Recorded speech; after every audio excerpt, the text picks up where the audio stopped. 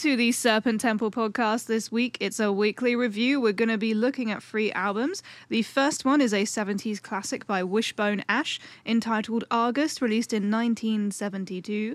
The second is the classic sludge album by Acid Bath called When the Kite String Pops, released in 1994. And the third is a recent release by the band Wormwitch entitled Wolf Hex, released in 2021. So, Floyd, I would love to know what you thought of Wishbone Ash. No, they were great. It's probably one of the cleanest albums I've ever listened to. Yeah. Still amazes me how the production can be so good on such an album that's almost 50 years old. It was I've got some facts here, because it was engineered by Martin Birch, who went on to work with Maiden and Thin Lizzy, which I think is kind of fitting, considering that apparently, because I wasn't familiar with this band, but apparently they were one of the pioneers of the whole twin lead guitars, and all the harmonizing, So it only makes sense that the engineer went on to work with Thin Lizzy and Iron Maiden, who are two other bands who are kind of synonymous with that kind of guitar playing. But that was just really fucking, like, you could tell that each musician is like at the fucking experts at their craft. Yeah, I've heard that this album is described as Wishbone Ash kind of doing the best version. It's like the best captured version of their sound, the way they wanted it to be heard. So I think this is like one of the most respected, the most celebrated Wishbone Ash albums of the many they've released. And the twin lead guitars, like, I didn't really know about. I always loved this album, but I didn't know about that being such a pioneering album for that. Yeah. It's definitely, I mean, Nico McBrain from Maiden himself apparently has said, like, if you listen to early Maiden, that was 100% the sound they were going for, was like the Wishbone Ash sound of this album. I think maybe Carcass as well. I feel like they really do the twin lead harmonies thing. Oh yeah, so especially well. on like Heartwork. Yeah, I love that about their sound. And as usual, Michael Ackerfeld from Opeth. This gets everywhere, doesn't he? Him and his trilby hat. Not a trilby, whatever hat he wears. Michael Ackerfeld and the trilby would be quite amusing, though. This is, as Shem described it, a Michael Ackerfeld influences podcast. We're always accidentally finding his influences. It's honestly completely unintentional. Yeah, it's who have we got on this album? So we've got Martin Turner on bass and vocals. So some of the bass work on this album is absolutely stunning. Yeah. And even the vocals are pretty well harmonized as well. They're gorgeous. King Will Come, really cool 3-part harmony there. Yeah. I think it might actually be a diminished fifth on the harmony. I'm not sure. I could be talking absolute bollocks, but this is a song I was talking about to you earlier, because this song, King Will Come, it sounds exactly like a Ghost song. The riff is like a Ghost riff, but then the production on the vocals is identical to how it would be on a Ghost song, especially that earlier material, like Opus Eponymous. And yeah, like, I'm pretty sure it's a first, third, and maybe a diminished fifth, so you get the tritone evil sound in. Like, for a 1970s song, it sounds legit evil. It sounds really, really cool. I wonder if Ghosts are influenced at all by Wishbone Ash. You'd probably... I think they are. Judging, I dare anyone who disagrees with me, go listen to this song and give me a good reason why Ghost wouldn't have been. Because if I was in Ghost, if I was Spice, I would literally just have shown the engineer that song and been like, do that with the vocals, and it would sound identical. But the thing is, I actually think the vocals... I am not super familiar with Ghost, but I think the vocals here sound much better than any vocals I've ever heard on a Ghost song. Shots fired. No, I mean, I think Tobias Forge. Oh, sorry, Papa Emeritus, whoever the fuck he goes by.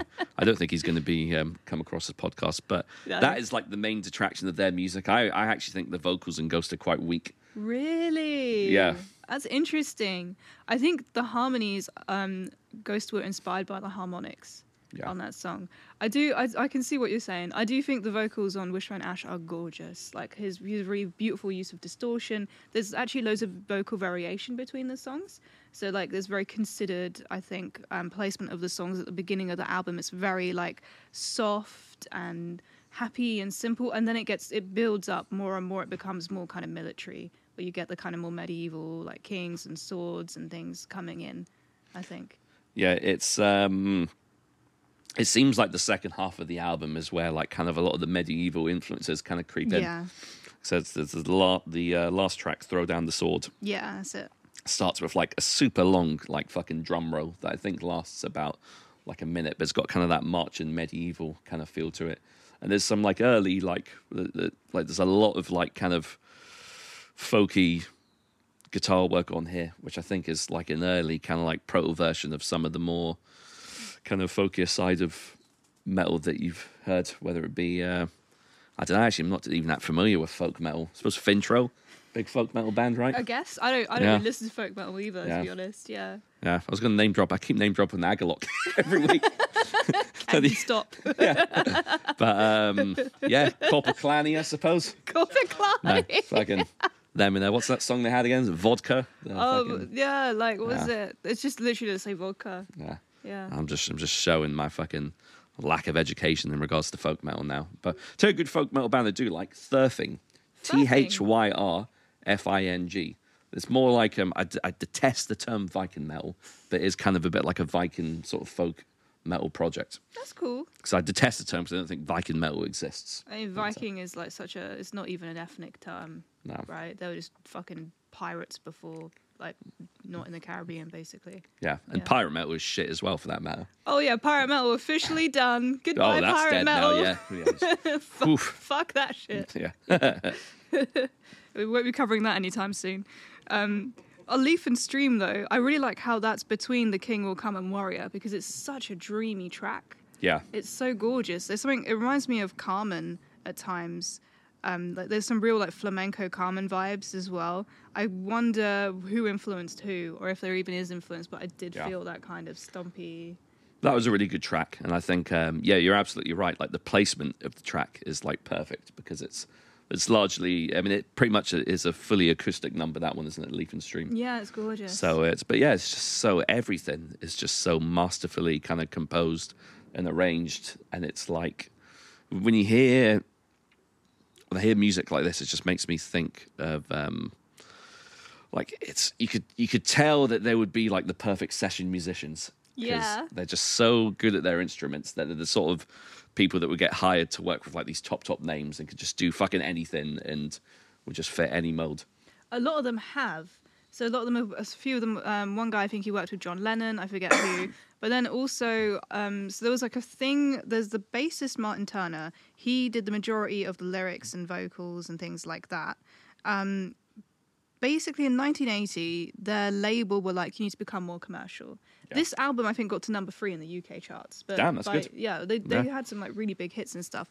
But then by 1980, the label were like, okay, we want you to get a front man. So the rest of the band turned around to Martin and were like, yeah, we want to get a front man in. And Martin was like, I don't like that. So he left the band. He basically felt like he was forced out. So they tried to find a front man, didn't find a front man, got another guy in. But they had a series of vocalists who, I think one went on to form Uriah Heep. Yeah. With a bunch of other people from this band as well, potentially. Sorry if I'm wrong. I was late on Wikipedia last night. But then there were a lot of other bands that people went on to. Thin Lizzy, I think there's a connection to Thin Lizzy as well. This is such a good fact I'm coming in with here. But is it Jethro Tull? Yeah, it's funny because you mentioned Jethro Tull, because I didn't look up any other sort of projects and the musicians have been in, but like at times I definitely got reminded of Jethro Tull, like some like Aqualung-esque style segments. Yeah, there's some really gorgeous segments. There was one segment which really reminded me of how Akafel constructs his vocals. It's Sometime Wild. There's like more towards the end, like the guitars are like curling around the vocals. It's like smoke and oil. It's gorgeous, and it's really dreamy, and the guitar work is like very, very complex but also very joyful. Yeah, so it reminds me a lot of like that modern prog Opeth. Like I can totally see Akafel jamming to this shit.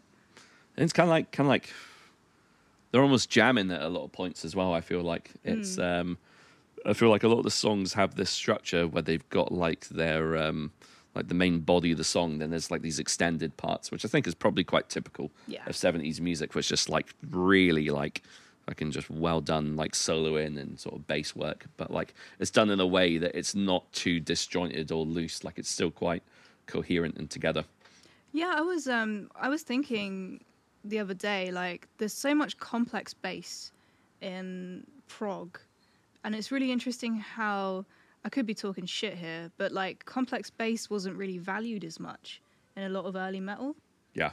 I think it's still kind of the case. I think guitar was like the hero instrument, so people were like, oh, let's make the guitars really good. Yeah. And the bass is like, it's really in like tech death and some death metal, good bass is really important. Yeah. But I think with some black metal, maybe some other genres, you're not like, oh, look at that fucking bassist. Yeah. Somewhere at home, Jason Newsted is fucking applauding. He's being like, yeah, fucking, that's what I've been saying. But no, yeah. So which album was it again that they completely eradicated the bass? Was it And Justice for All? Yeah. But no, you're right, especially about the tech death point. Like, you can definitely tell. I wouldn't be surprised if a lot of those bassists were influenced by some of this earlier kind of like 70s music, because like even the band like Beyond Creation, Canadian tech death band, and like you're absolutely right. Like there's at times when the bass is as vocal as the guitar work, and I think it is more of a modern thing, because there is a period where you couldn't name any fucking. Most people wouldn't be able to name many bassists of any of the big bands because they were seen as the forgotten members. It's true. It's really sad, and I wonder, I wonder if part of it has to do with like where the music's performed. Because if you look at pop and like disco and anything that's performed in a club, bass is like way more important than guitar. Yeah. Right. Well, hip hop, yeah. I mean, like it's all about the bass lines apparently. Yeah. So I wasn't meaning to sing that Meghan Trainor song there. All about the bass. That bass. No. Yeah, no, and just normal pop, I feel like the bass lines are really fucking good. You get some really good complex bass work, really interesting bass tones. I feel like we kind of fucked up there. Yeah. Like metal, sorry guys, don't mean to be a negative Nancy, but I think we need to catch up. Yeah. I think it's catching up now. I think there's so. It's I'll tell you who else is a really good bassist, and it's not often that I drop some new metal facts and knowledge on this thing, but Mudvayne's bassist is actually really good. Really? Yeah, Sick. Forget his bloody name. Rhino. Is he called Rhino? Yeah. Oh, I wonder how he feels about Wino. I want to. Damn, it's at the tip of my tongue. I'm just going to waste time trying to remember it. Ryan. It's Ryan something. Well, it makes sense why his name's Rhino, because it's similar to Ryan. Ryan Olivier? Olivier? Or Ryan Oliver? So the Rhino makes it. Ryan Martini. Martini. Okay, cool. I got the first name right. Yeah. But yeah, like he was, it's kind of like he was kind of doing the same thing Fieldy from Korn was doing. Yeah. Where they were kind of like slap bass and like different like sort of techniques and stuff. So just kind of taking things from other genres which do place more prominence on bass and then fusing it into sort of the heavy music realm. I think that's why Skindred are really good live. Honestly, I think so, because they use loads of sub bass and they use some seriously cool bass shit live. Yeah. Yeah. It was it's like what I was saying last week when they done that fucking dubstep like trap cover of that Slipknot song and people just losing their shit. But I tell you who else has good bass lines is The Streets, the Mike Skinner project. Oh, they're the one that they do She's Fit and She Knows It. Yeah. Oh, that's such a I don't like that song, but some of their songs have got some pretty like fat bass lines. That's interesting. There are some really good fat bass lines from like 2000s like pop and like stuff like that. I don't really know much about what the genres are called. Nah. Yeah. Same. But Wishbone Ash. Wishbone Ash. Yeah. Fantastic band. Really, really seminal. I think a lot of modern metal is actually owes a lot to this album. Yeah, I think even just purely based on the direct influence on Iron Maiden, right? Yeah. So, I mean, like Iron Maiden is seen as one of those sort of heritage bands, along with Sabbath and Priest. So, I think just the fact that was it you say it was Nico that mentioned they were an influence? I think it was Nico. I don't know. I don't really care for Iron Maiden very much, but I vaguely remember reading it was. I remember reading it was Steve Harris, but maybe it was Steve Harris. Yeah. Who wrote? Yeah, I know he's the drummer. I actually know that, which is surprising. Yeah, he has a face that looks like a brain. It's interesting. But you think it does actually kind of have... Maybe I should... It's kind of got that Iggy Pop kind of Gordon Ramsay. It's Sean Locke, who recently just died, the comedian. I love Sean Locke. Yeah. He said that he'd done a great diss on Gordon Ramsay once. He said his face looks like crackling. And that if he closed his eyes, then it would look like a walnut wearing a chef's hat. I was just like... It's true, it's the right colour as well. Yeah, rich people legit are that colour. Yeah. Do you think it's a bit weird they have the same texture and colour as a walnut? It's like a smooth walnut. It's so weird. You want to like reach out and touch them and like, is that a beauty filter you're walking around with? Like, what is going on there? Oh, God. Oh, to be rich and walnut texture. Walnut-esque. Walnut-esque, yes. Yeah. But no, it's this is another gem from the 70s, and I think just it's one of those instances where you could tell that everybody involved is just adding an integral component to the music. Like you've got Andy Powell, Ted Turner on guitars, Steve Upton. The drums are amazing. Like there's some absolutely fantastic like variation with the drums, some great cymbals, some great crash work. There's one track. It's Warrior, so it's got a lot of like crash and cymbals, just really like furious drum work, and he knows to dial it back when he needs to dial it back. You know, it's always a sign of a good drummer when they don't overplay. And definitely there's no overplaying from anyone on this album. Like none of it comes across as wanky, which is something that can be quite typical, I feel like, of music. I feel like with prog as well, it has a bad reputation for that kind of thing. Yeah. But no, I don't think there's any wasted kind of motion or notes here. I think there's no note out of place or out of time. Everything just seems gorgeous, needed. Everything just seems so perfectly placed. Yeah, I was reading that this was released on vinyl in '72, but it didn't have another physical release until 2002, when it was released on CD. God damn. Yeah. Yeah, because the one I listened to on Spotify was some extended edition version that had like some live tracks. So I didn't bother to listen to them because I listened to the actual just the album tracks. But no, it was. I think it might have been a remastered edition as well. Yes, so that's the version that was released in 2002 on CD. So it's remastered, and they fused it with an EP that they released, I think, a similar year, where it was live in Memphis. Yeah. So you've got those, I think, 3 tracks from Memphis at the end. His voice is kind of blown out on those tracks, and there's a bit of feedback as well. But it is actually still really good. Yeah. That's always the problem I find with live albums, to be honest, was I feel like it's, you know, I like live music and watching it, but if I don't necessarily want to listen to a live album, like I'll just listen to how it was intended to sound on record. And don't get me wrong, there's some good live albums, but it's I just realized I'm saying this realizing you guys released a it's not the same. It was all not the same because that's exactly. Yeah. So like what you done was completely cool, and I think and really enjoyed it. But you know, when it's just like when you're listening to just like a standard set list of live tracks, it's, you know, that doesn't appeal to me. If it was a live video, then that's different. I could get the enjoyment out of that. But in CD format, I don't really think people tend to do it as much. It's not anymore. as common. I think it was more common back in the day, where I think labels were like, okay, we have to have a release. We got to do something. Here's an easy thing we can do. Yeah. I do find it interesting. Personally, I'm not usually interested in live albums, but I did find it interesting to listen to this and be like, how did they do it live? Yeah. And like, you know, how does his voice sound? How are they doing all the instruments? Sometimes I will be like, I wonder how they do sound live, because like a band like Opeth always sound identical live. Yeah. There's no fucking point. I used to have Opeth bootlegs, which I really enjoyed, because Akafelt would have like really funny bits that he'd do between songs. Oh, his stage band is quite good. It's really funny. So I do like hearing stage banter, but now I fucking hate stage banter. I'm like, why are you talking to me? Play your fucking music. Like, it really depends who it is, I guess. But, it's who is it that's got the most? I fucking probably mentioned this before on the podcast, but George fucking Corpse Grinder from Cannibal Corpse says the same shit all the time. Like he's always come out with the same fucking. It's probably been a good 20 years where he hasn't changed a single aspect of his. Like he'll be like, oh, you know, your girlfriend's not here to see you; she's here to see me. And just like, this one goes out to all the women. I come blood. And yeah, that's Cannibal Corpse for you. You know, they're a product of their time. They're still in their time, it seems. Yeah. It's crazy because most of them are vegetarians now. I think, well, the drummer is anyway. Paul, I'm not going to even attempt to pronounce his surname. But it's... But yeah, they're a strange band, especially because he's super into like Warcraft as well, isn't he? So he's like, he's like a straight up nerd, and he loves like Disney and Lego and shit. That's so cute. There's that video of him going into Walmart and buying loads of Disney for his kids and stuff. Aww. So it's so odd that the members are quite a wholesome group, apart from the matey boy that was imprisoned. I keep guns in my house for murder. That guy. Yeah. Was it Pat O'Brien? That was it. Yeah.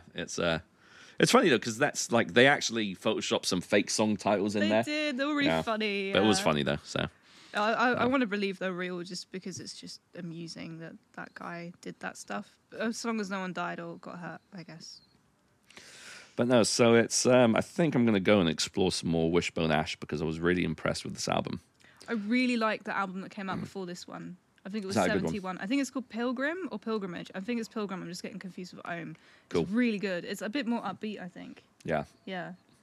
Yeah, because I definitely want to check them out because I think I remember mentioning when you first mentioned them about doing this album or reviewing it, and because I'm pretty sure my dad was into Wishbone Ash, and I feel like King Will Come was quite a familiar sounding Yeah. track. Like there was aspects of the album where I was pretty sure I'd heard, or there was some part of my brain that recognized it,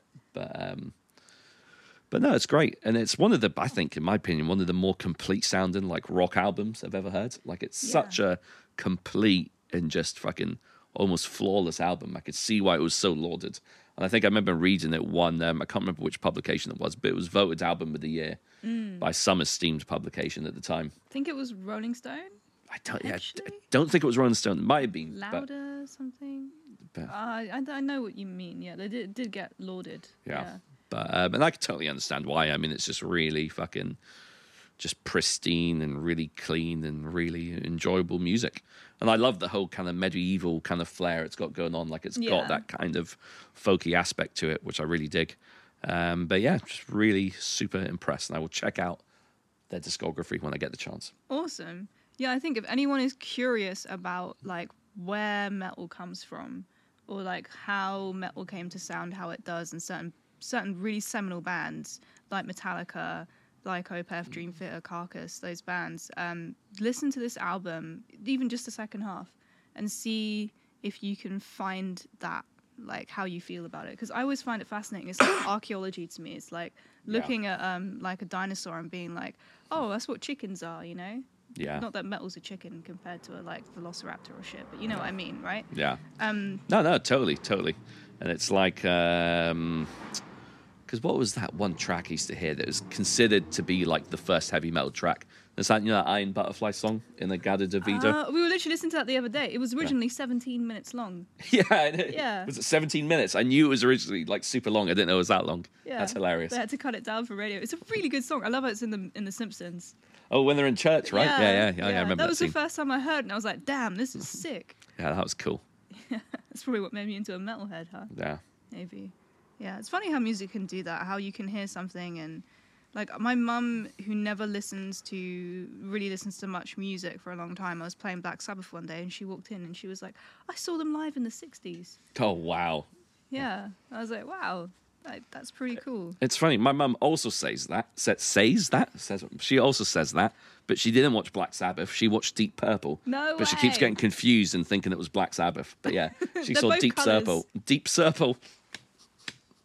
Yes! That is the crossover event I want to see. Oh, God.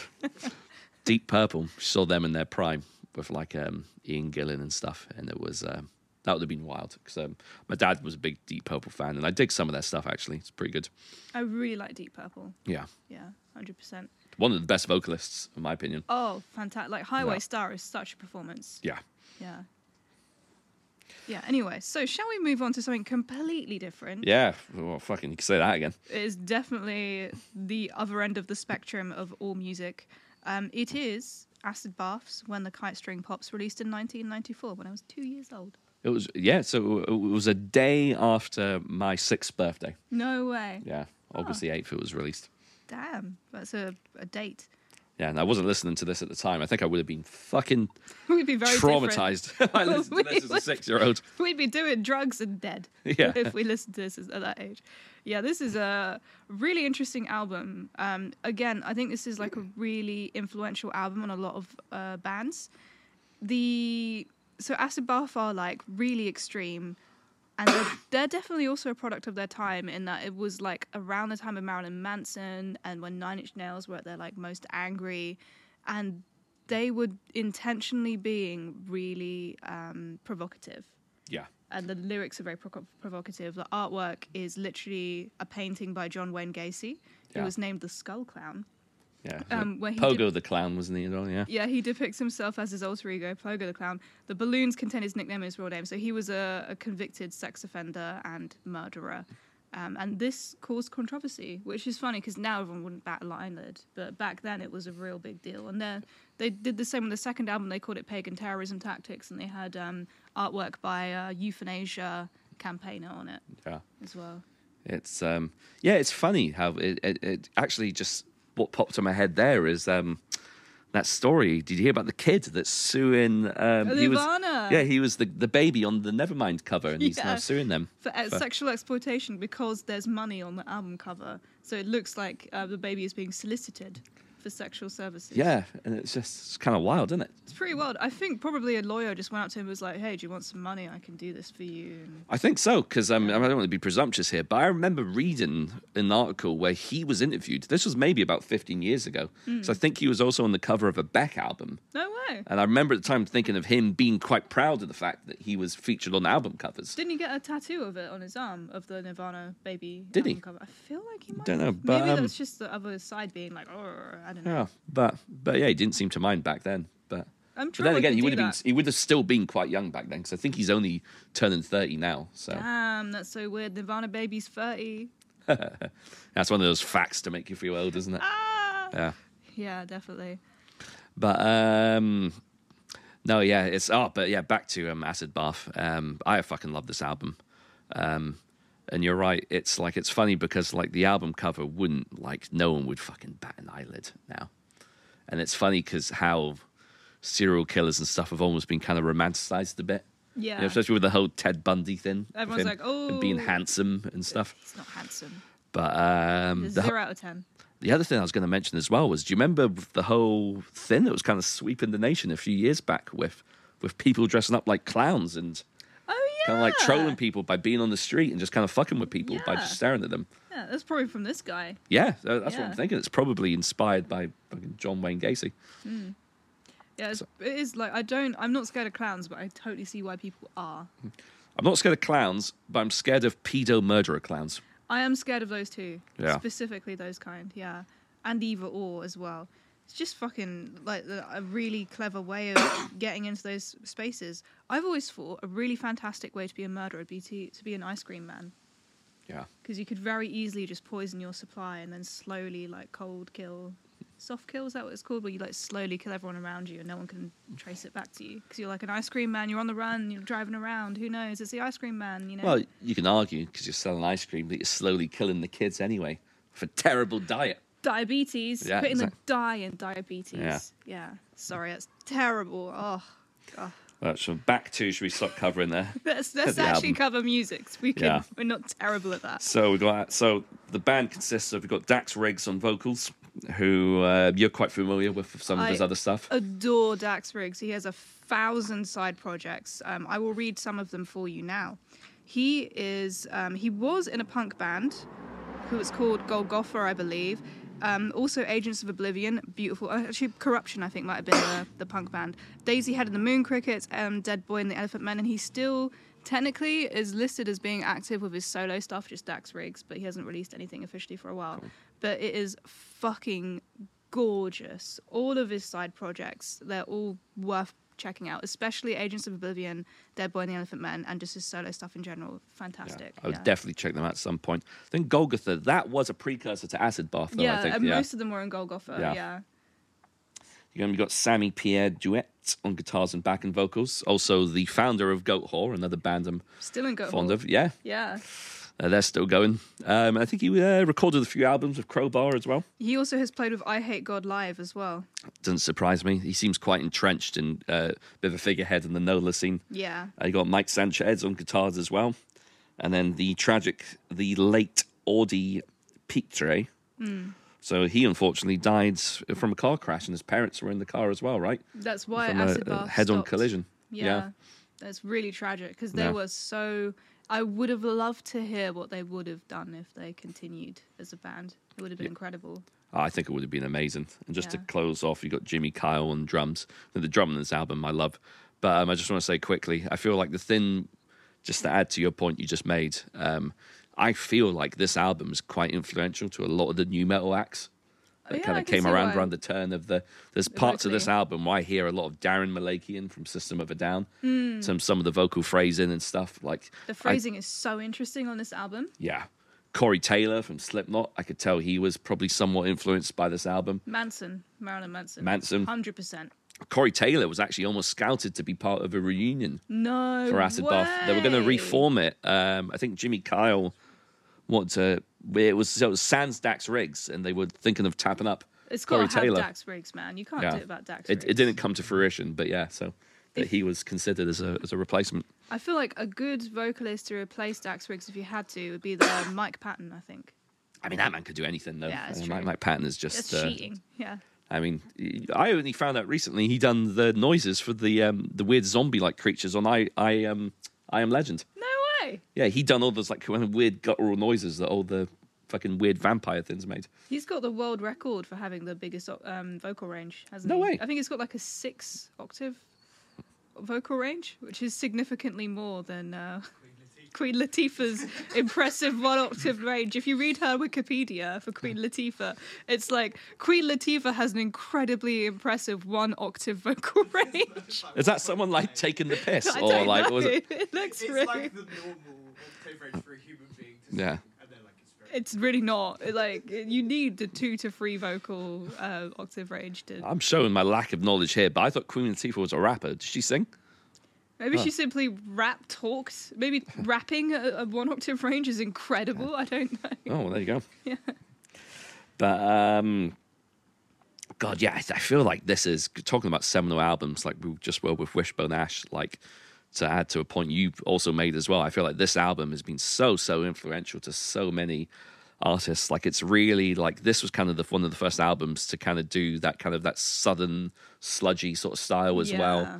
You know, like kind of popularized by like Corrosion of Conformity and obviously Down, the supergroup. And it's actually quite a diverse album musically as well. Like there's, and I really like the placement of a lot of the songs. For example, you've got the track Jezebel, which is almost like a death metal track in a lot of ways. Yeah. It's got a lot of tremolo kind of guitar riff and some double bass work. And then directly after that, you got Screams of the Butterfly, which is one of the 2 ballads on the album. Yeah, And I think such a banger. Such a good sign. It's such a sign of a good band when they're able to create such good music through so many different kind of like spectrums and tempos. Like the ballads are as good as the heavier tracks. Yeah. And then after that you've got Dr. Zeus is Dead, which is another quite furious and aggressive track. So I think just the placement of the tracks and just the musical diversity. I love a lot of the guitar riffs, and some of the bass work is absolutely claustrophobically heavy. Like even the opening bass hit on the opening track, The Blue. It's really forward and distorted. Yeah. Yeah. And it's kind of is very reminiscent of that kind of production quality of the 90s, you know, where things are kind of a little bit muted, but like kind of sludgy, but also like not so full on that it sounds overly produced. It's really listenable though, even now. Like a lot of stuff from back then, I can't really get into it, but I can listen to this like pretty easily. It's really, it doesn't feel, it's aged well, I guess is what I'm trying to say. Yeah. See, I think that is also why I believe that it's been quite influential to a lot of the more kind of groove metal and new metal that was prominent at the turn of the millennium as well, because an album like this is quite accessible. I think it's easy to extrapolate components from this album and kind of further dilute it and make it a bit more digestible to have more of a mainstream appeal. Because I still wouldn't say this album has mainstream appeal. It's definitely not mainstream. But no. it's definitely got a lot of cross appeal amongst anybody that listens to heavy music. I will say as well, as a teenager, finding this shit was like a gold mine of teenage angst. Like, I don't know how old you were when you got into them, but fuck me. Like, I remember finding them and just being like, Dax Riggs is saying everything I feel. Oh, I feel like, you know, Dr. Zeus is dead, and like, oh, all this like nonsensical. Like the lyrics are so fucking horrible. They're not bad. They're just horrible. Like there's mentions of rape and murder and taking heroin, and it is definitely not. It you know, it comes with trigger. It should come with trigger warnings, I guess now. But yeah, like, as a teenager, you're reading these lyrics and you're like, oh my God, it's so romantic and dark and dirty. And like, it's so, I would literally walk around London at night like while the sun was setting and dusk was descending, and like listen to Dax Riggs and just be like, yeah, I'm such an emotional teenager, and this is like, this is how I feel, man. This like dirty guitar and these like horrible bass riffs and these terrible like angry angsty lyrics where he's like talking about love and loss and death. It's like really yeah, it's a teenage anthem, this album. Yeah. It's like, did you guys have that thing when you were like first getting into heavy music where you were just instantly drawn to anything that was like offensive or had swear words? Yeah, I was just like, I totally. Oh my god, they said fuck. It's like, I want to listen to this. That was exactly like that. When System of a Down did fuck the system, I was like, oh, they're swearing. Yeah. And it's music. And it's like, it's such a weird thing to just be, because I think I don't know if it's just an anti-culture kind of standpoint to come from, or just an anti-mainstream, I suppose, but like, it's just so, I was just instantly drawn to it. And like the thing with this album was I discovered this a little bit later, so I was already quite into like death metal and some of the more extreme and sort of heavier subgenres, but it was still, I still discovered it at a time early enough in my kind of exploration of heavy music to kind of be blown away by it.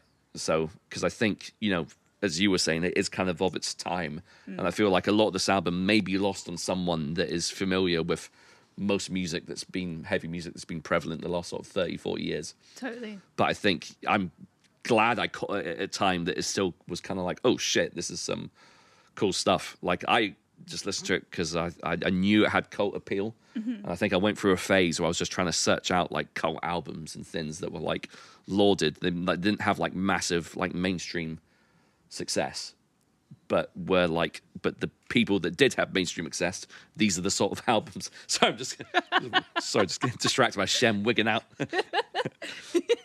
He got surprised by a leaf. It's really funny. Sorry. But like you could tell a lot of the mainstream artists, like people like Corey Taylor, I keep name dropping Corey Taylor. I don't even listen to Slipknot.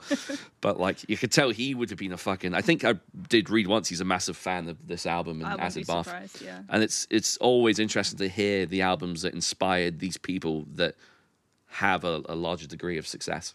It's really interesting because I feel like if I told someone to listen to this now, I don't think they'd like it necessarily. I don't think I would like it if I just like found out about them now. I'd probably still love Dax Riggs' solo stuff, but yeah, this is like so gritty, I guess, is maybe one of the words for it. There's like so yeah, like on the live bootleg, you can hear like Riggs introducing songs. And there's like the song Tranquilized, and he introduces it by saying, this song is about getting high, any way you do it, just kicking the earth from beneath you. And then Cheap Vodka is like, this song is about getting wasted and killing things, blood, sex, and blasphemy, which is, you know, at this age, I'm like, I'm not impressed by it. Yeah. But I was back then, I was very impressed by that kind of thing. And I guess it was, you know, it's like no one had really done stuff like that at that point in this kind of music. Yeah. Yeah, because that's the thing. Even though I think there is an element of kind of a shock factor to it, I think it does actually come across as really kind of genuine and earnest a lot of the time. It's more earnest than Manson, I would say. Oh, for sure. Like, I've never liked Manson. It's always been like very obviously considered and intentional, but in a way that I feel is disingenuous with Manson. But I feel like this is legit. Like, there's the song Taubabo Kumi, which apparently is Swahili for land of the white cannibals. Yeah. So I feel like, again, he's like going into the whole American dream, being dead, and like I feel like that's really how he feels. He's not just doing it for commercial appeal. Yeah. Apparently that track has a music video. I keep meaning to watch it, but I've not seen it. But... It's the only music video they have, and apparently there's an alligator in it which actually ended up biting someone's face in real life. Oh shit. Yeah. According to the guitarist Sammy Duet, so I don't know if that's true, but that's the thing. Do you think a surname would be pronounced Duet? I've always wondered that. You would think it was Duet, right? Because I suppose around that region they've got kind of that French kind of Bayou sort of connection there, right? Duet. Duet. Talk about, what's that called? Oh no, brain blankness. Oh, fuck's sake. Southern. Cajun, yeah. yeah. Yeah, because a lot of it is like the southern accent is actually French slowed down. It's a slowed down French accent. Ah, is it? Yeah. Ah, that's interesting. It's the same with, I think New York is that with Italian. What was a B right next to my head? Yeah, you can hear the Italian. That's quite evident in the New York accent, I feel like. Yeah. Yeah. Yeah, a lot of accents are Quite actually often. just like different speeds of the older languages that were spoken in the region before, or like immigrants and things. Yeah, because it's funny actually. It reminds me of I watched that horror film The Witch, but spelt VVITCH. Whoa. So the Vivitch, totally edgy, man. Holy shit. But no, it was you would hate it because it's a horror film. But I it's would, yeah. but it's got Ralph Ineson in it, who is like a British actor he was in The Office and he was in Harry Potter as well. I dread to mention that name, but he was in it, and. They've got really strong northern accents, but they're like they're playing like early settlers, like British settlers in the States. And I can't remember which state they're in, but yeah, it was New England. Yeah, of course, New England. And it turns out historically, yeah, they would have had those like strong northern accents at the time. Yeah. And it's just interesting to think that some American accents have morphed from like those dialects we're more familiar with. Have you read like Chaucer and like Old and Middle English? I'd studied Chaucer, yeah. Yeah, it's like proper Birmingham style accents and shit. It's so fantastic. I actually think Old English is fucking beautiful. It Yeah. sounds like Elvish, but you can totally hear accents, like regional accents in the voicings and spellings Yeah, and stuff. Yeah. Yeah, we done the Canterbury Tales. So Oh, they're so saucy. I love them. yeah, They're I went to watch a ridiculous. live performance as well, and some dude flashed his ass during one of the first. I can't remember which one it was, but it was quite entertaining. I went to see Shakespeare at the Globe when I was at uni, and there were like kids in the crowd. I can't remember. I think it was King Henry, Richard, one of the fucking king ones, the one with Faustus in it. And yeah, there's like at the beginning they did like what they would usually do historically, and there was like a guy with a giant penis and a woman, and he's got this like big penis prosthetic, and they're like kind of dancing around, and the ladies are like, ooh, and it's just like really fucking sexual, suggestive, like not even suggestive. Yeah, It was ridiculous. that sounds wild. It's very Shakespearean. I do love that. There's so many dick jokes in Shakespeare. Yeah, I went to watch so it just reminded me of a time I went to watch a production of Hamlet, and it had someone from EastEnders who played Angie Watts, Dirty Den's wife. I'm gonna show my age here, but I can't remember her name. But anyway, it was obviously the first line is most pernicious woman, and the actor's voice cracked on the first line. So me and my friend Chris spent the entire fucking 2-hour play trying not to fucking laugh. It was like most pernicious woman, and I was just fucking we were in tears. So Chris, wherever the fuck you are, like I still remember that night. That was, and that the English teacher would be looking over to us, and our shoulders are just like going and it's that whole nervous thing again where you know you're not meant to fucking laugh, but That's fantastic. his voice broke so bad, like it's hilarious. So That is- good. Honestly, I had this moment at Bloodstock where I have this rule where I never talk to the crowd. And I was at Bloodstock, I was like, okay, I have to say thank you. Yeah. Because everyone was being so fucking cool. So I was like, okay, I'm going to say thank you. And I remember looking at the microphone, and I had a moment where I was like, I don't know if I can speak. I don't know if I can say words. Yeah. And I was genuinely terrified of saying something, and it just, that happening, of just being like, thank you. Like just not having sound come out of my mouth. I would have rated you so hard if, like, at the beginning of the set, you went, hello, and smoke him. Sorry. I was so tempted. Honestly, it's so tempting to just say that, Yeah. even though no one else will know what I'm talking about. Just be like, hello and Smelcom. Oh, God. Yeah, should we get back to Acid Bath? Acid bath. There's one thing I want to mention on a point you were making about, we were talking about the lyrics and stuff being earnest and things, and it's on the track Dope Fiend, which I think the subject matter is pretty obvious. Yeah. There's a line where he's saying, "Oh, why do I feel so high and why do I feel so dead?" But he's actually kind of like talking it or whispering it in a way that he sounds like he's legitimately high Yeah. and legitimately vocalizing his thoughts at that time. Like, do you know what I mean? And I think that just adds to the whole like honesty of his performance on the album. And it's a very fucking varied and good performance. Like his clean vocals are so kind of like mournful and Yeah. sorrowful and really like quite musical as well. And the harsh vocals are great because they're not like I think we talked about this before. I think we were talking about this with Grave Lines, actually, where, like, you know, they're not too comical, because a lot of times in harsh vocals, especially in black and death metal, they could be so over the top that they lose the aggression and the authenticity. But obviously he's got like a real kind of like genuine kind of like scream, and like it's still, I'm sure it's still using false chords, and it's got some distortion, but like it just sounds really fucking clean. And the back-end vocals are great as well. I don't know which member of the band does the back-end screams, but they're really fucking like brutal and piercing as well. But it's just a great like gamut of styles across the whole album. It's so expressive. I totally agree. I did my thing where I take a paragraph of lyrics nice. from my. There is a lot of like really interesting imagery and like metaphorical contrasts and stuff in the album that it's like very typical of how Dax Riggs writes his other lyrics in other projects. So I took something from the first song because it's like the least depressing one, I guess. But it kind of also pretty accurately conveys like how he'll go from one extreme to another like really quickly. So I'll read the verse. He says, "I have fallen deep in love with the sky, fragments of a sunbeam glaring on a kitchen knife. Leaves will fall as everything must follow. Kill your idol, come on, jump into the void, eat my cold shit." Dax Riggs. Do you know, it's kind of reminds me sometimes of J.R. Hayes from Pig Destroyer. Yeah? He's got a similar thing where he's like, well, he'll just hit you with, sorry, we've got seagulls flying over at the moment. Yes. It's a Voices album cover. It's, give it a second. Yeah. So like there's like that combination of like kind of like poetry and like, you know, like a vagueness to the lyrics, but it just hit you with a blunt line. Yeah.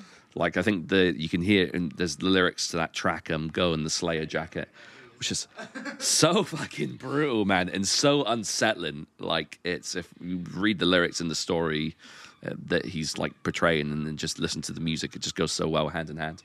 But yeah, I get a similar vibe from sort of Dax Riggs here, so I wouldn't be surprised if J.R. Hayes was a little bit influenced by that. One of my favorite tracks on the album actually is the second instrumental, "The Bones of Baby Dolls." Yeah. Which is another great, it's got really beautiful kind of like acoustic passage and also really soulful vocals again. And this is the track where I can really hear like the kind of vocal phrasing that I would presume might have influenced System of a Down. I know what you mean. Yeah. And it's like staccato and like really weird emphases on words and lines and things. Yeah. And there's a bit where he comes in with a clean sung passage, and it's really distorted, and it was quite cool to hear like what should have been quite cleanly produced, but was actually done in a really kind of filthy and fuzzy way. And there's just loads of cool like production, sort of little tricks and moments like that on the entire album, especially in the music as well, that it's just kind of throws you for a loop. There's so many moments that you wouldn't expect to have happened, whether it be like a faster kind of like blast beat section, a tremolo section, or just some straight up like kind of like bouncy, like almost new metal style riffs. Like there's so much variety on this album, but all under the same kind of like sludgy veneer. Yeah, it's gorgeous. I really, really love how I just forgot what I was going to say. Sorry. Oh my God. I have a total mind blank. Well, on the on the topic of disturbing lyrics, I think the last track has got some pretty fucked up lyrics as well. Cassie eats cockroaches. Oh, those were the worst. They're the worst, right? I was so disturbed by the lyrics on that song. It was really, he's talking about this girl Cassie and sleeping with her, and it's horrifying. It's like really explicit, and like it's like whoa. He's talking about cutting her with his you know what. We say a lot of words on this podcast, but I'm not saying that one. Yeah, it's like really it's really horrible to read, and like he's kind of like playful with it, I guess, and it's not like I want to hurt women, but it's also like he's aware on some level that he is hurting women, and that he is like what he's doing isn't right, and how he's viewing this woman isn't right, but he's still objectifying her. Yeah, and it's really fucking horrible to like. Yeah, it's like comparing his body to a weapon. Yeah, and that's the thing. There is because there is that juxtaposition between the bluntness of the lyrics and almost the vagueness to them sometimes. Because there's a lot of people that think "Screams of the Butterfly" is an anti-abortion song. Oh, Oh, that makes sense. Yeah. Yeah, so I think there's obviously, like most lyrics, it's open for interpretation. I think a lot of artists will deliberately not explicitly say what a song's about so people can get something else from it. But yeah, it's interesting to see people's different interpretations of that particular track.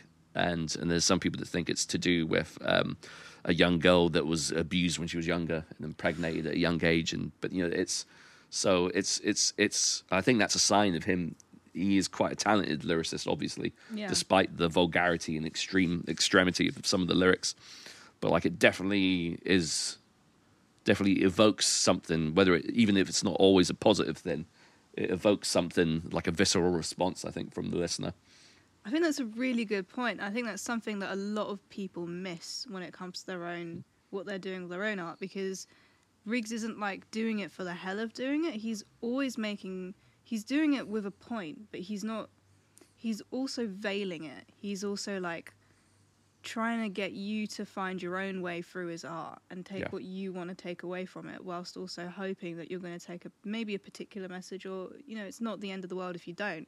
But it's also like a lot of people see this and be like, I'm going to talk about rape and murder and, you know, doing this to women and, abortion, haha, murder. But I feel like Riggs is doing this from like a very educated isn't the right word, because that comes across like, oh, you've got to be educated to say such things.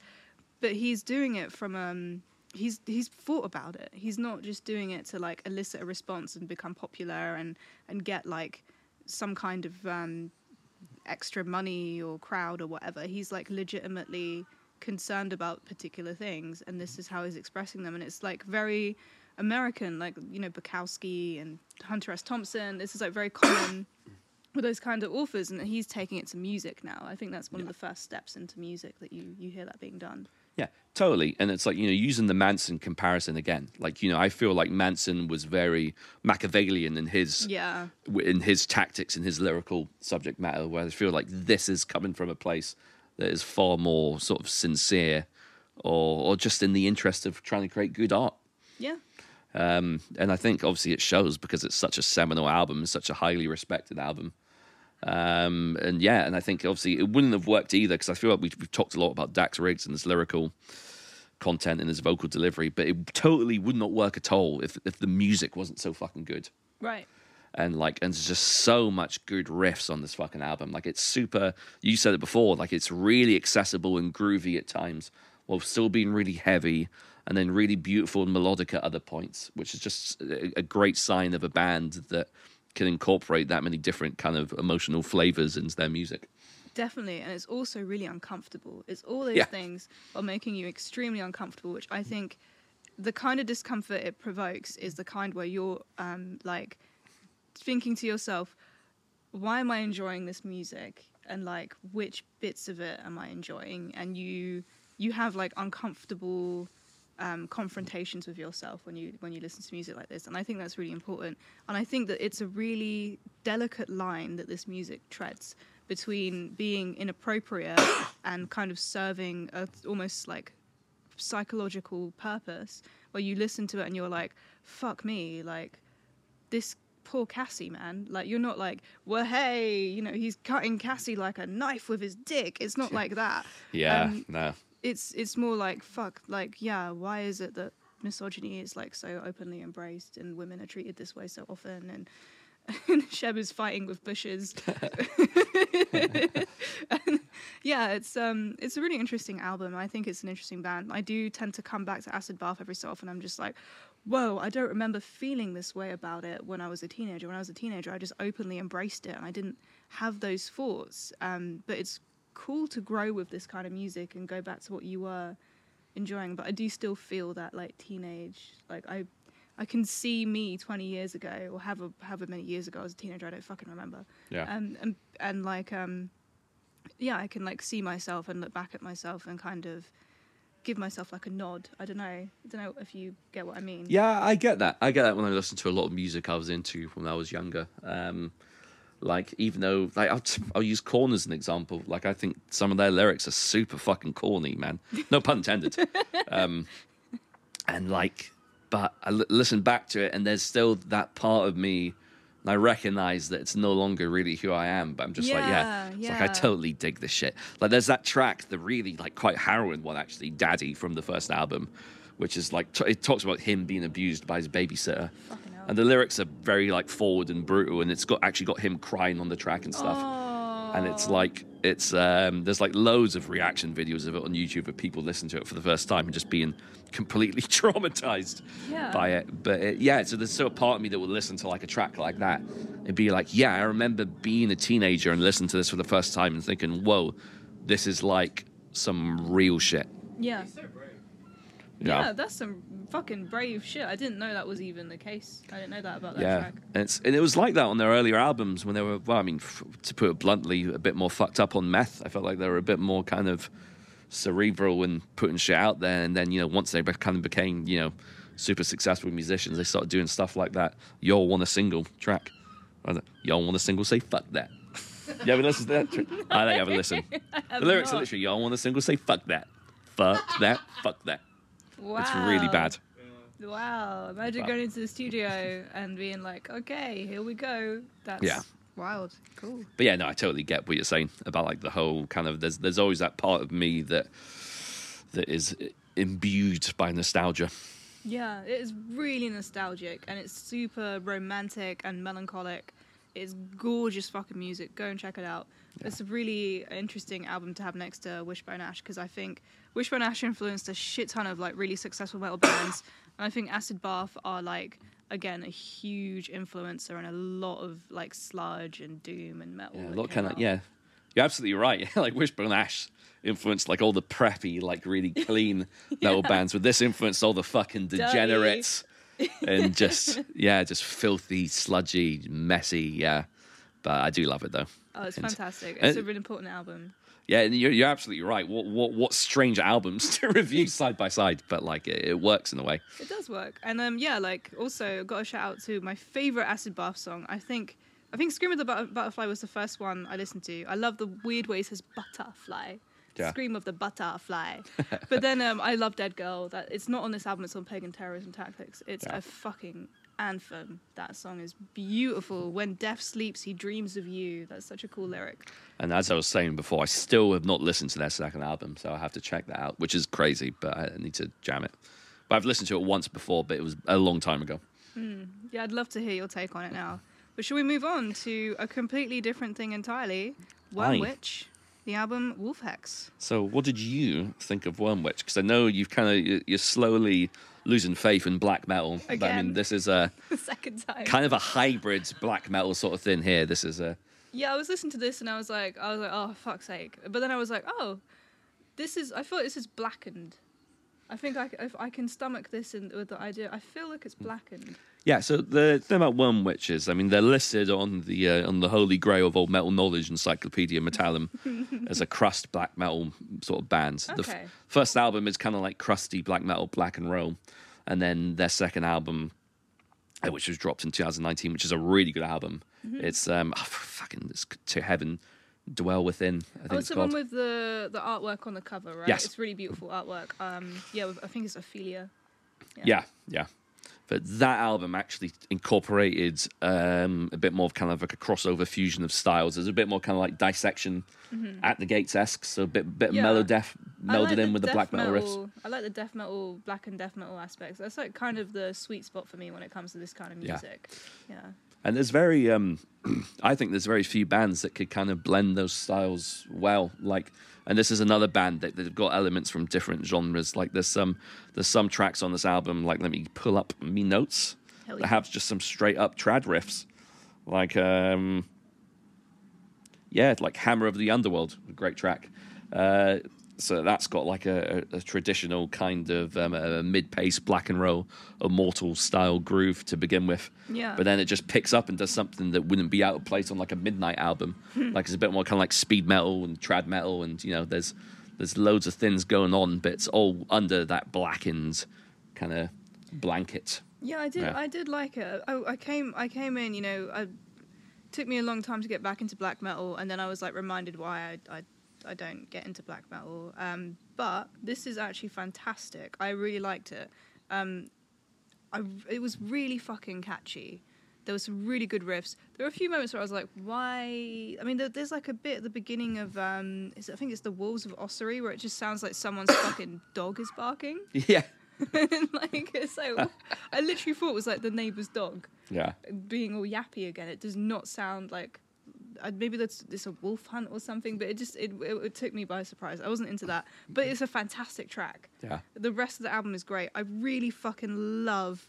the guitar tone is really good. Yeah. The vocals are like really kind of anthemic, really easy to listen to. It's like super easy to listen to. I will definitely go and listen to this again. Yeah. I would definitely listen to this on an angry stroll commute through London. Yeah. When you got like a half-hour walk to get somewhere and you want to get there and you're like, fuck all the people in my way. I'm going to listen to some angry music and like stomp the streets because that sounds so lame, but it's I do sometimes. This is definitely the soundtrack for that. Yeah, 100%. Yeah, 100%. just like a nice mid-paced, angry stroll. Yeah.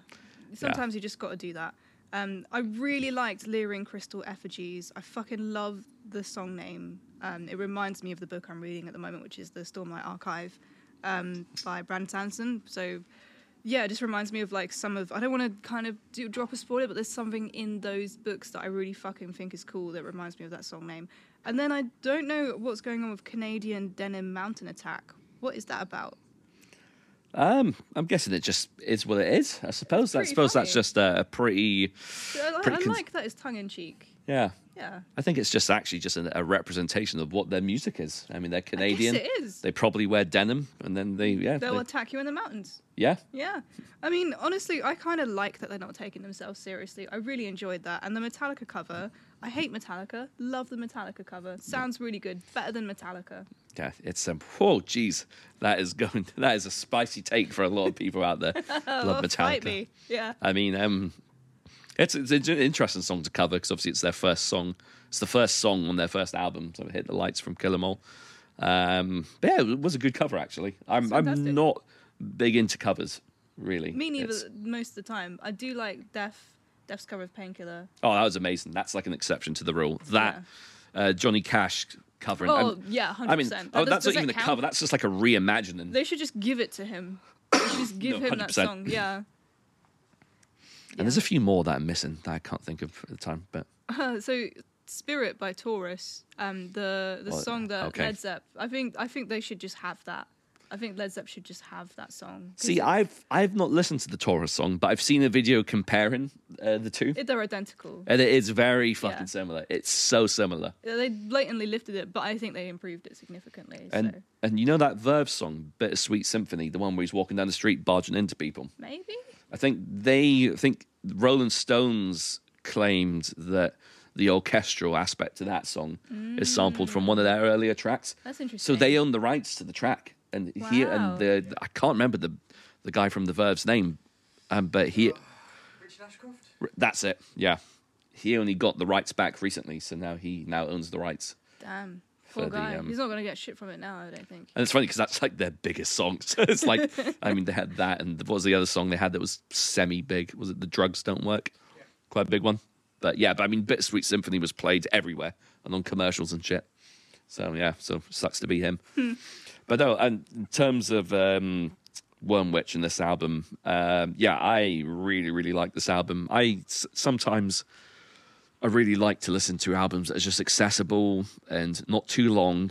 I think this album wouldn't work as well if it was a good 20 minutes longer, because taking out the Metallica cover, it's just under 30 minutes. And there's an instrumental as well, so there's probably about 27 minutes of music I here. think that's just about right, to be honest. Yeah. Yeah. And it just works so well, you know. And I'm a big fan of Immortal, and I don't think they get enough credit just due to sort of Abath being a bit of a meme and a bit of a Silly man. a joke, yeah, a silly figure. But Yeah. like their music is legitimately sick, in my opinion, and like they've done a lot to kind of present a not a commercial, but like a digestible form of black metal that people who are not so entrenched in the scene can enjoy. Like the and I- wholemeal bread of black metal. Yeah, it's a I good way of guess. putting it. I don't know. They also laughed at fucking... Oh, they did laugh at Faust. Yeah, fuck 'em all. Yeah, no, I didn't like Did that. In Until didn't the know Light this. Takes If you watch Us. Until the Light Yeah. Takes Us, they're laughing about him killing I forgot about that. Jesus, Yeah, okay. there's an interview That really where pissed me off, man. where like they're talking to Abat and the other guy, don't fucking Demonaz. yeah, about Faust killing a gay person. I can't remember if it was the guy with a bat, but someone was like, "Oh yeah, I heard he killed a fucking faggot," and they just start laughing. It's fucking horrible. Yeah, it's disgusting. Oh, that sounds like I need to watch Until the Light Takes Us. Yeah, that's I know you why said we're it's like pretty we're cringe. not reviewing it because Yeah. it would just be me being like, "Well, I hate this band now." Yeah. Oh, well, there you go. But I'll tell you another band Wormwitch remind me of, who I do love, and I do know are cool guys, are Enslaved. Oh yeah, they're cool. It does sound like early Enslaved. There's some Yeah, proper like yeah. Frost Enslaved moments. Did you listen to the album, Shem, there? What do you think of it? Did you like it? When it came on, I said, I hate fucking black metal. And then I said, why can't we review more death metal? I hate black metal. And then we listened to the album, and then I said, it's not that bad. Yeah. And then it grew on me. Fair Yeah, enough. yeah. Well, I personally love it, and I love all the I love like this kind of style where it's a bit more crusty, and like I said, it's a bit less serious. Yeah, it's tongue in cheek. They're hopefully not racist as a result. No, I mean, but where are they from? They're Canadian, Canadian, so I'm they'll assuming. be yeah, It'd be they're funny Canadian. if they weren't. Yeah, because I remember at the moment, I mean, Canada's kind of killing it, what with Spectral Oh, Wound yeah. and And they got And, Luc Lemay. like Luc Lemay, legend. Mm. It's but this band, they are actually signed to Prosthetic Records. I like Prosthetic. They're a pretty safe label. Yeah. So I feel like this is a band that has got some industry backing, which is well deserved, because I Yeah. feel like they're going to be one of those bands that has that kind of crossover appeal, but like a Behemoth kind of thing. Like they don't sound like Behemoth or Behemoth, however you want to pronounce it, but it's that same thing where they're the sort of band who I feel like people who are not necessarily fans of black metal would still enjoy a lot, because they've got enough components in the music that would appeal to your casual kind of metal fan. Yeah. Yeah, definitely. It's really easy to listen to. It's like very black and rolly, I guess. Yeah. I love how when you describe like crusty black metal roll, I'm like, that sounds delicious. Like, the first time you said it, I was like, is that food or is that a genre? Yeah, crusty black and roll. Yeah, I suppose it does sound like something from some fucking bakers in the arse end of nowhere in north of England. Like a fancy charcoal burger, you know, those weird charcoaly black Ah, burgers. yeah. It's funny that reminds me of that meme where it had like 4 pictures, and it was a picture of an alleyway, a roll, Yeah, I know the one. and it was like It was like a biscuits 90. and gravy. What was that? It was like chips and gravy. yeah, it was like 4 things where like it was the 4 items that regionally there It's is. so divisive. yeah. Yeah. I did not know that alleyway and roll. I didn't realize it was such a thing because it was at the end of a loaf of bread as well, wasn't it? Well, this is the thing. This is where I lost a lot of people, because I've always called the end of a loaf of bread a Healy, because that's a Dundee term for it. But it's So supposed it's to like be the heel. If you read a book, I think the term is a heel of bread. That's the end. Yeah, it's like the crusty end, the bum of the. I always call it the bum. I call anything that's the, The end of ass. food. I call it the bum. The ass of the bread. The ass. Yeah. Yeah. Crust. I just call it the crust. Well, no, Yeah, I think most people call it crust, right? Yeah, we called it Healy. it's not as accurate, the crust, because all bits of the bread has crust. So if you're like, please sir, give me the crust, they'd be like, well, what, you want me to just shave off the entire loaf? Like, no, you want the heel. The crust is the best fucking bit, by the way. So people that No, I like come soft. on. What? I like soft Listen to bread. that shit. I cut the crust off, throw them away. Well, you get the crusts, we get the soft bit. Don't need them. Garbage. I don't know. I don't. But I think that's the first time I've ever disagreed strongly with Shem on anything. I'm actually genuinely disappointed. But it does mean if you want to make a sandwich, you're happy and he's happy. Yeah. Well, I suppose so. We're gonna have to spend 2 hours just listening to Enslaved in silence, just to get over this rift. Rebuild. Yeah. That's so funny. Looking angry while I listen to like. So now you're eating soft bread, and I'm just eating loads of crust. You got like an elbow on your knee, and you're just like slowly eating bread. Like, that's an amazing image. Oh. But no, yeah. Back to Shaking with anger. I almost said back to Spectral Wounds. We're not even reviewing Spectral. The bread debate has thrown me off. Back to Wormwitch. No, I really like this album. Their whole discography is great, by the way. Okay. The album before was really, really good. Like I said, it's got more of a dissection at the gates, kind of Gothenburg infused element to the riffs. But this album is kind of bringing it back to that kind of crusty, really groovy, kind of DB sort of. There's a lot of good drumming on this album.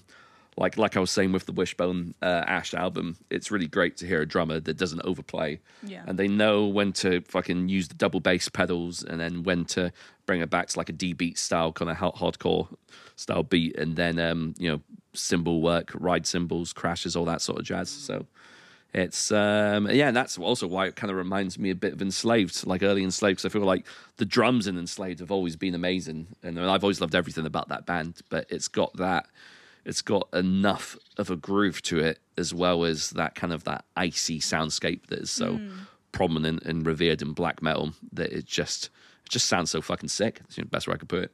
I'm so impressed when musicians are so good at their instrument that they don't feel the need to overplay. And like when you're playing with someone as well, you can really tell they're a really amazing musician when you can see how much they're in control of their instrument. Yeah. And they're not letting it get away with them. They're able to, like, I remember seeing Jason Roeder play with Sleep, and his fucking use of dynamics live was incredible, because usually a drummer live will get really excited and they'll just go fucking mental, and it's impressive. But Roeder was like, he was allowing everyone else in the band to do their thing, and everyone else in the band is good enough that they're making space for each other and communicating. But it's just so, it's like honestly driving alongside a Rolls Royce when you play with a drummer like that. Yeah. Where like you can see them like making sure that you've got your space and everyone else has got their space, and they're also like just controlling the drums in such an interesting way. It's so wonderful to watch a good drummer. Yeah. 100%, because you can always tell, because it's less about at times about the technical ability and more about the ability to keep time. Yeah. And there's so many times I've seen a live band. Sorry, it sounded like you said tentacle. It did. Did I say tentacle? I had the same. I was also like, did he? Well, to be fair, some Where's fucking he drummers going? have an almost like tentacle ability to play drums. It is so true, it's yeah. somewhat apt. If I did fuck up that word, I thought I said technical. Normally I catch my fuck ups, but Probably did, but it Yeah, It it's not like sounded like tentacle. tentacle, yeah. okay, we'll go for tentacle then. But it's, I've seen so many live bands where you could tell the drummer is fucking struggling. Yeah. Like they are sweating and they are like half a beat out sometimes, but it's but yeah, there's just some. I've been trying to. One of the most impressive drummers for me is the drummer from the death metal band Origin. I don't know if you've ever listened to Origin, but so good. oh, so good. I'm not I've said before in the past, I'm not super into tech death, but tentacle death metal. But I'm into that. But I mean, this dude is a fucking octopus on the drums, and he is super on time. Like he is in the pocket, and he doesn't break a sweat, and is playing the most ridiculous shit. So it's yeah. I love drummers. Drummers are sick. Drummers are very good. Adore your drummers. Hold them close. Yeah, and obviously David Gray, Cocker, fucking insane. Good drummer. Blast Vader. Blast Vader himself. Yeah, he is just. Oh, watching. I love that they do the drum cam thing where you can just go and see him his hands blurring because they're moving so fast. Just insane. There's that clip that went viral recently as well of Dave Grohl of Foo Fighters got that girl that went viral on the Nandi. I haven't seen it. She does all the drum covers, and she had a drum off with him, so she came on stage to play Everlong. So that was quite a sweet moment. That's so wholesome. Isn't that nice? He's a good guy. I mean, well, until he gets bankrupted by the Nevermind, the Nevermind baby. Yeah, Damn. suing him for everything he's got. God, can you imagine you just shoot an album cover and then 30 years later you get sued by your own album cover? Yeah, wild. But it's do you know one thing I want to say about Wormwitch in this album is that at times it reminds me of we were talking a bit about Goat Whore reviewing the Acid Bath album, but it reminds me of them in the sense that they're also a band who I think are so good at blending those styles in a way that it's palatable, because it'd be so easy for it to become a mess. I think that's also why I like Enslaved so much, because I wouldn't have thought black metal and prog would have worked at all, but they do it in a way which is just totally fucking majestic. And same with Goat Whore, they've got the whole weird southern kind of Nola kind of sort of vibe, as well as the black metal and death metal parts. And this band's kind of doing the same with the whole crust punk. You've been crust punked. Yeah. Whole crust Daft Punk aspect of it.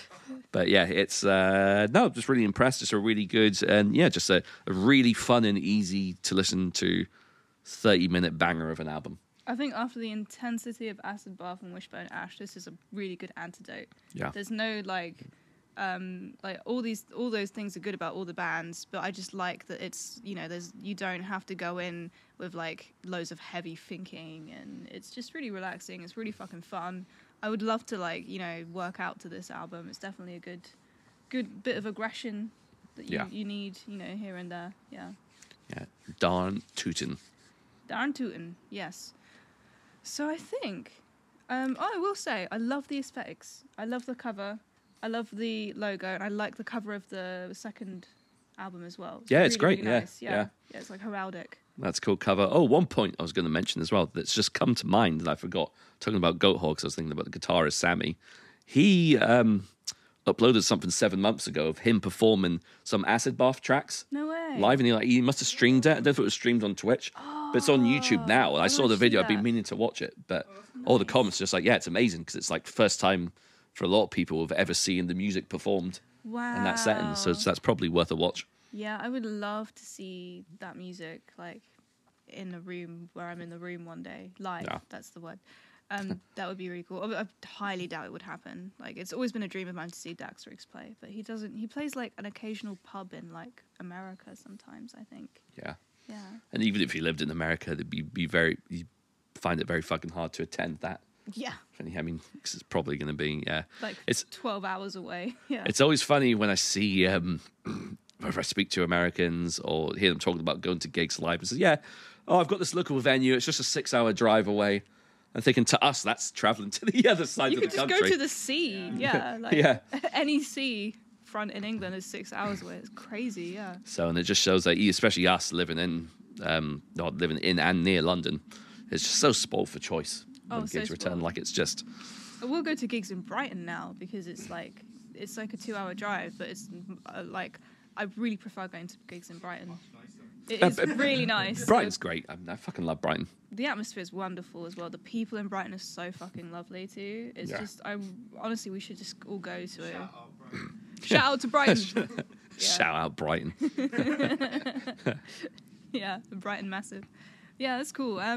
So yeah, Wormwitch are fucking great. Like, love that. I'm looking forward to see what they do next. It's nice to find some metal that is blackened that I like, that doesn't have some horrible thing attached to it. So that's fucking nice. Yeah. I think it will translate really well live as well. I'm quite intrigued to see if this band tour, which is signed to Prosthetics, I'm sure they'll be on some package. I wonder if they play a tour with like Pupil Slicer or something. That'd be nice. Oh yeah, they're on Prosthetic, aren't they? Yeah.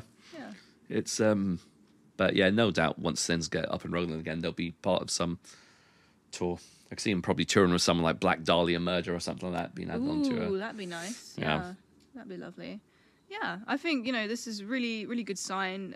Things are pretty healthy at the moment in terms of music. We're doing there's been some great new releases this year. I think I was saying earlier, I was jamming the new Turnstile album. Nice. Which is cool. I'll let you guys hear some of that afterwards, because it's cool shit. There's a really great single that 1914 just released, which has from Paradise Lost on it. It's really fucking good. Go check it out. It's on YouTube. There's a really nice lyric video of it. Yeah, it's a great track. Let me get the song title up. It's so good. It's so good. Vibey, man. It's honestly gorgeous. Yeah, the guitar tone on it is really nice. Yeah, And a Cross Now Marks His Place, featuring the hilarious Nick Holmes of Paradise Lost. And he's literally hilarious. His stage banter on stage is normally... Is it actually? No, yeah, it's legit. He's like Macarakafat. It's getting excited. Sorry, but it's like I've been watching what's that movie called? Fucking the Mars with the Martians. Mars Attack. Sounded like one of those Mars Attack Martians. But no, it's he's like Michael Ackerfeld in the sense that his stage banter is like quite dry and it's just really amusing to watch. But yeah, no, so he does a great guest on this track, and it's a really good track actually. So I'm super, super hyped to listen to the new 1914 record. Yes, 100%. When that dropped. And they are touring at some point eventually in the UK, I believe. It got postponed, but I think there is still plans for them to come. I think it's either March or April next year. I'll fact check that, but yeah. When they do, it'd be great to have them on here if we can. Totally, that would be amazing. Yeah. That'd be very cool. Yeah, I think that concludes it, unless there's any other tidbits and... No, I think I'm done. My throat is super dry, so I'm going to go in acquire some H2O. Hydrate. Hydration's important. Thank you so much for watching, everybody. Thank you for listening. Feel free to like and subscribe. We're on Facebook and Instagram. Tell us what you want to hear from us next. We're on YouTube, Spotify, all those cool apps. Twitter. We're on Twitter as well. Sorry, I forgot that most important sphere of social media. Yeah, it's fucking nice to be able to do this. It's our 30th episode. Who would have thought we'd do a whole 30 episodes? It was like that meme, the Hot Ones one. So who would have thought it? Not us. Not us. Anyway, we're out. Thank you so much. Till next time. Peace.